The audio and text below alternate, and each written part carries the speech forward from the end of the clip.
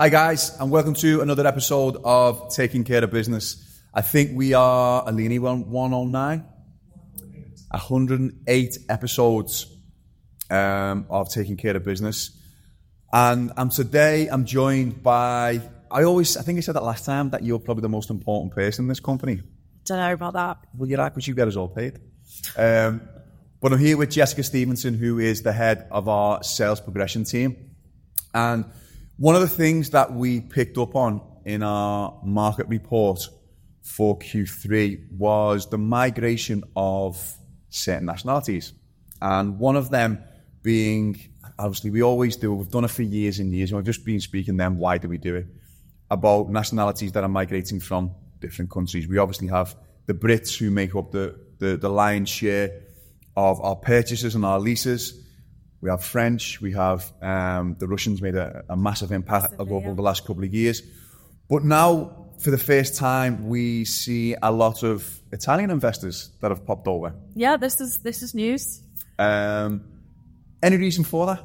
What are your thoughts? Well, I'd love to know myself, really. Maybe there's a really good Italian restaurant that we don't know about has popped up. Well, there is a lot of good Italian restaurants. Apart from the food, I think we'll, looking just briefly into the sort of economics of it, I think probably very much like the rest of Europe, and not to sort of disassociate a whole continent, but there's a lot of people that are disenfranchised with how their economies are, their like job security, unemployment, opportunities, especially for younger people.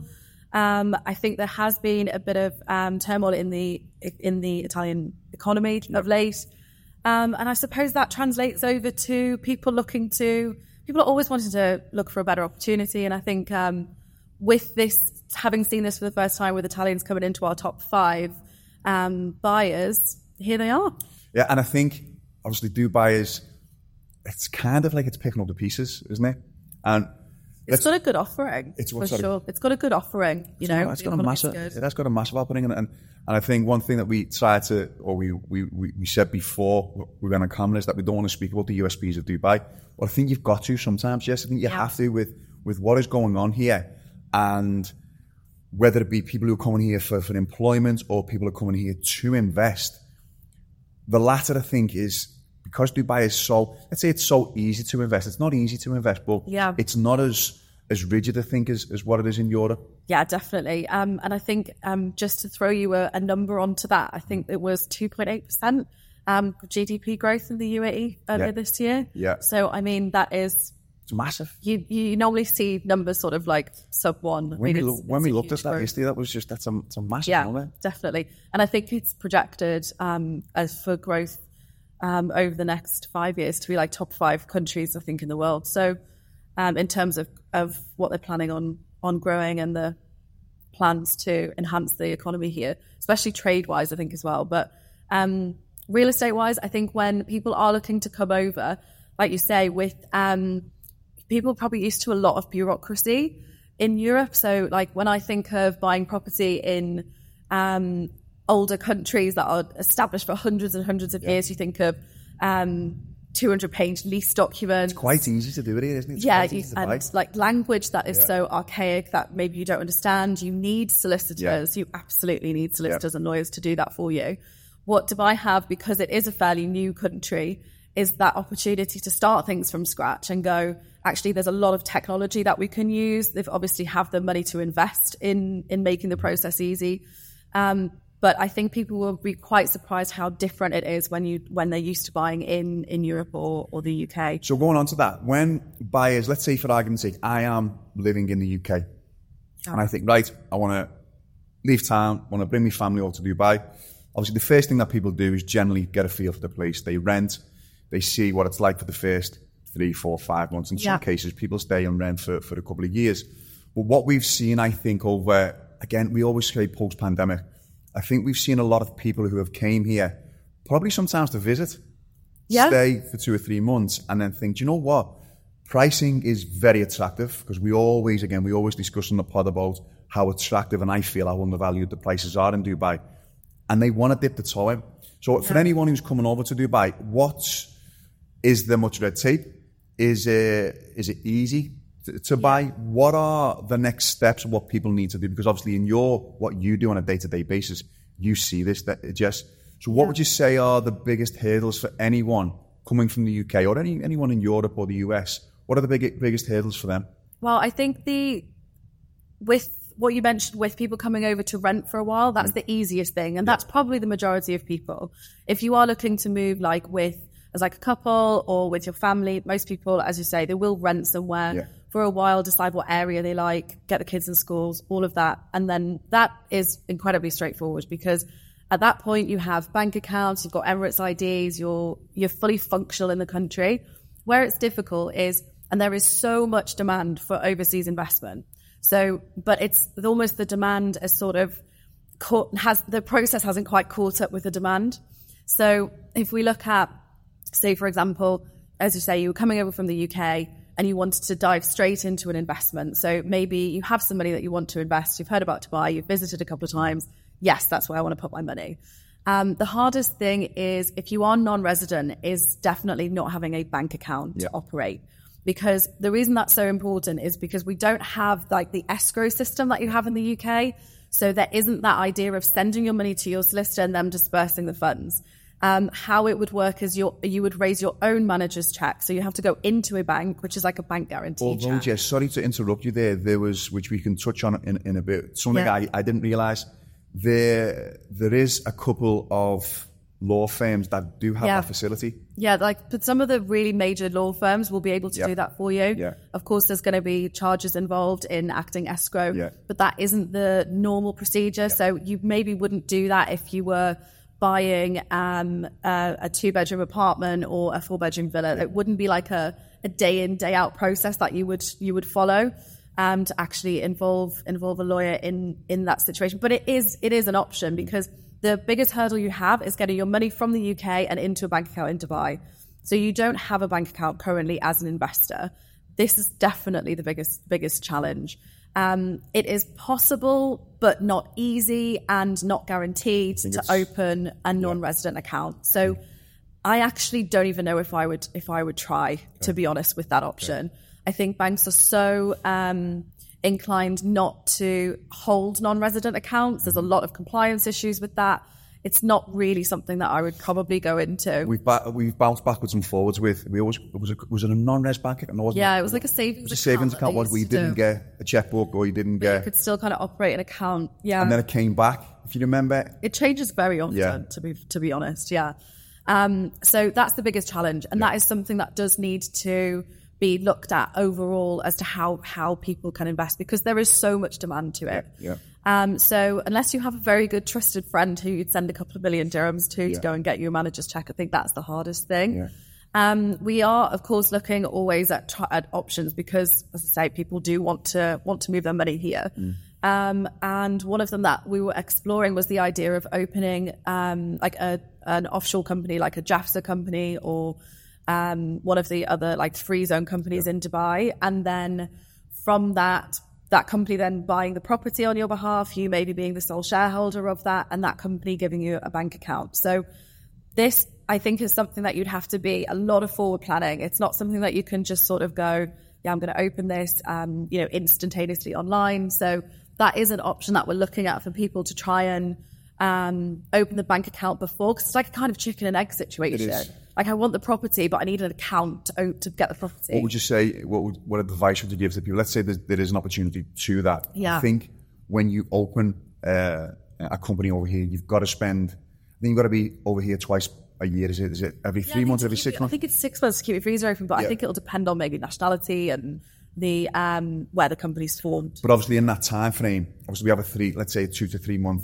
cycle. Yeah. In that time frame, there will be instances where they will see a property online, or they will come over and they're with the family, they go out viewing with one of the agents and they will see a property then. Yeah. Like you said before, it's something that you can't really do where you go, right, I want to pull a pin and I want to buy that property because I don't have a bank account. So what advice, is there any solution? What advice would you give to someone who wants to do that, who came over with no intentions of buying something, but then found something? We give them, we guided them down that route with opening a company. How would they overcome something like that if they wanted to sign into a contract? Yeah, I would definitely just start early would be my advice, even if you've got any thoughts about this. But I think that's the world over. Yeah. really, isn't it? You know, there's not many places where you can operate instantly. So I think just starting early, doing your research. Of course, we'll help in any way that we can to see what options people have. But I think that's a fairly straightforward process. And also owning property in the company, as long as it's one of the sort of Dubai offshore companies, you own it directly yourself, is a pretty straightforward buying and selling process. So I would just start early if you've got doing your research. It's all about doing your homework. It is, it definitely is. Do you think boring stuff? It is, yeah. Do you think that there will be potentially something in place for, let's say, because this is all very wishy-washy, I think, isn't it? Yeah. Do you think there's going to be, the government are going to bring something in whereby there will be some sort of escrow and holding account? Yeah, I think I would imagine it's in the pipeline. Yeah. There were some systems that were sort of forced during COVID because you couldn't actually operate like that. Yeah. So it did briefly exist. So I think it's there in maybe embryonic form, and maybe in the next, 5-10 years, we might see some changes there. How that will work, I don't know, but I really hope so, because there is definite demand for it.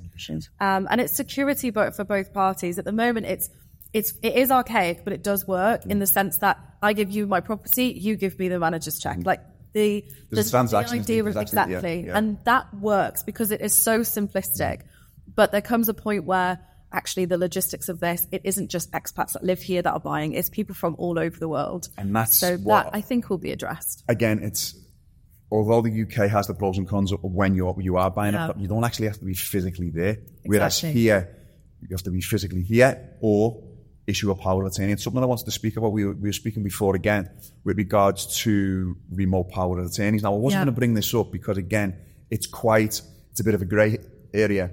But because Dubai is a logistical nightmare at times, especially in the summer months. Obviously, we've just come out of our summer months, and people travel. In some cases, there'll be 4 people in the whole deal. 9 times out of 10, there'll be someone traveling, maybe 4 people traveling. What will you face, or how will you advise, or what will you do to overcome that where people are traveling a lot? Yeah. What will you advise to any prospective buyer who will just travel or needs to issue a power of attorney? How will that all work? Well, it can be a minefield, so I'll keep it as simple as we can. The best thing that Dubai do on power of attorneys is the remote notary, for sure. And people really take this for granted here. They think that having documents attested overseas is such a chore, because this is something that is very unique to the UAE, that you can jump on a Zoom call with the public notary and they will attest your power of attorney over a Zoom instead of in front of you. Yeah. Now, I know at the moment, and this is very classic of sort of the hurdles you face in the industry, is that has been possible for probably the last 3 years pretty consistently. Mm-hmm. But recently, in the last couple of weeks, the court informed the notaries not to issue the remote power of attorney if you are non-resident. So now they're the people that this appeals to most. Yeah. So if you are non-resident, you're overseas, they're the people that really want to use this service. So we think it will come back. That's our understanding. And it might be like temporary for a couple of weeks. But these are the kind of moving parts that you always have to consider. But if you are a resident and you already did travel and you think, actually, I'm going to extend my holiday for a little while, you can still do the power of attorney remotely.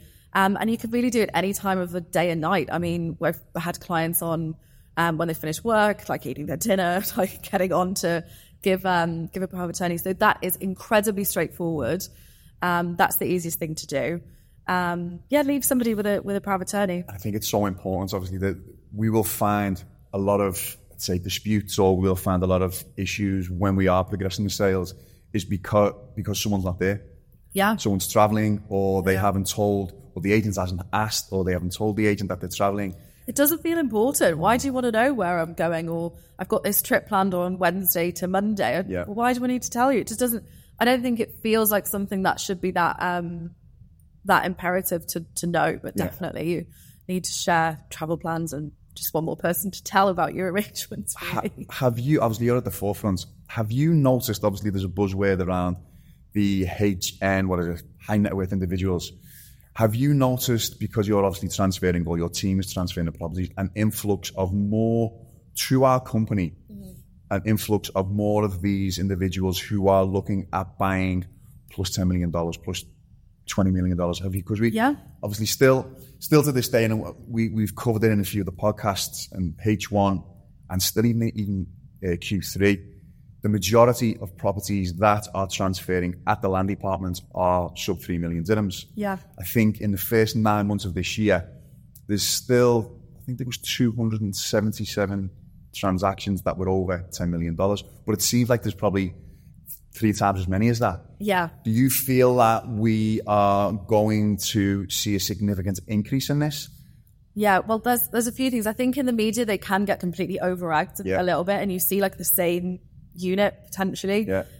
So it might feel like there's more of it happening, but it is true that there are definitely more high net worth people buying here. I think as a business, as you say, we very much reflect land department in that we're very, that kind of average price point of the, is it about $600,000, something like that, being like a kind of average price? It still works out. I think over Q3, the average sale price was 1,400 dirham per square foot. Okay. Now, work that backwards again, let's say to the UK, it's significantly lower than what you would find in one of your, let's say in London or places like this.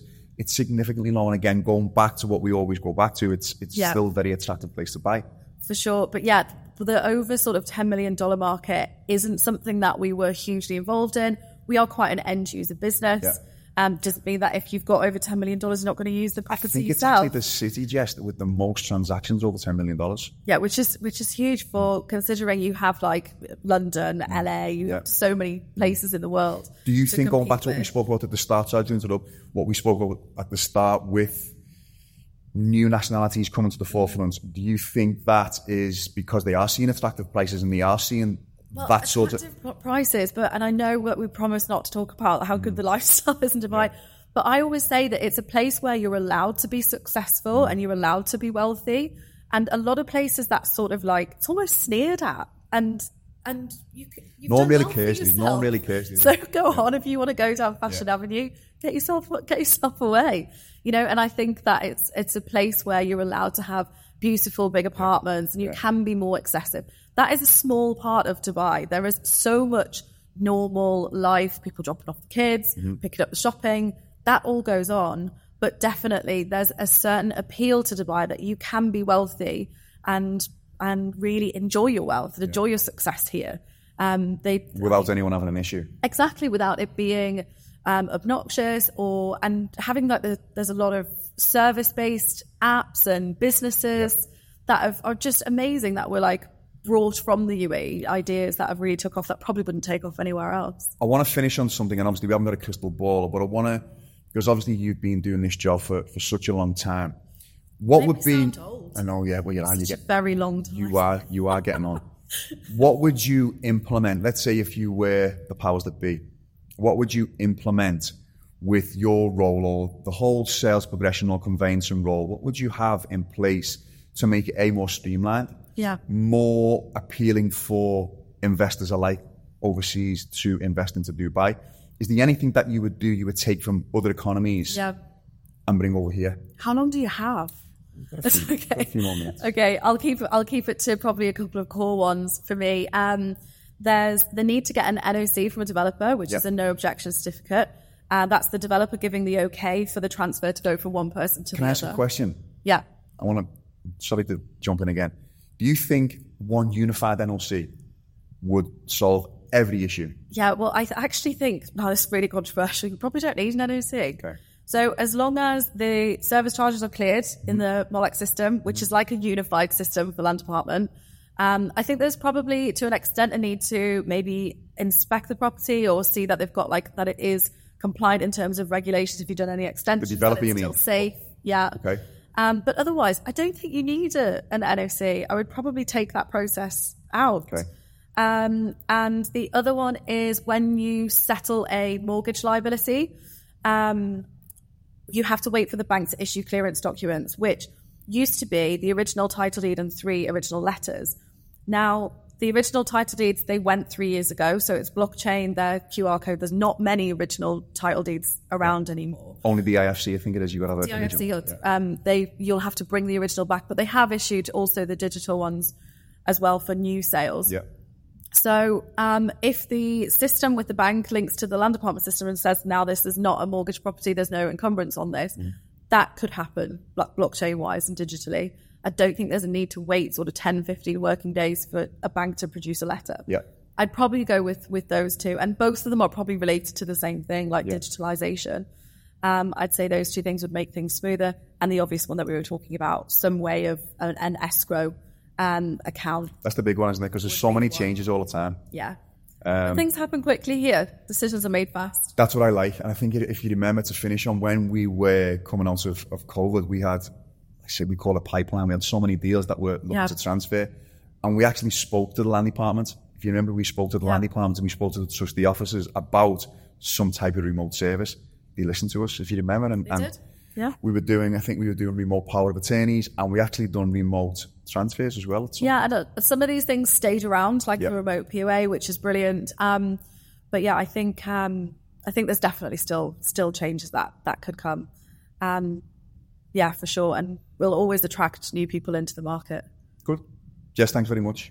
Really appreciate it. Nice talking to you again. Nice talk. I told you probably I'll see you in 10 minutes. More than anyone in the company.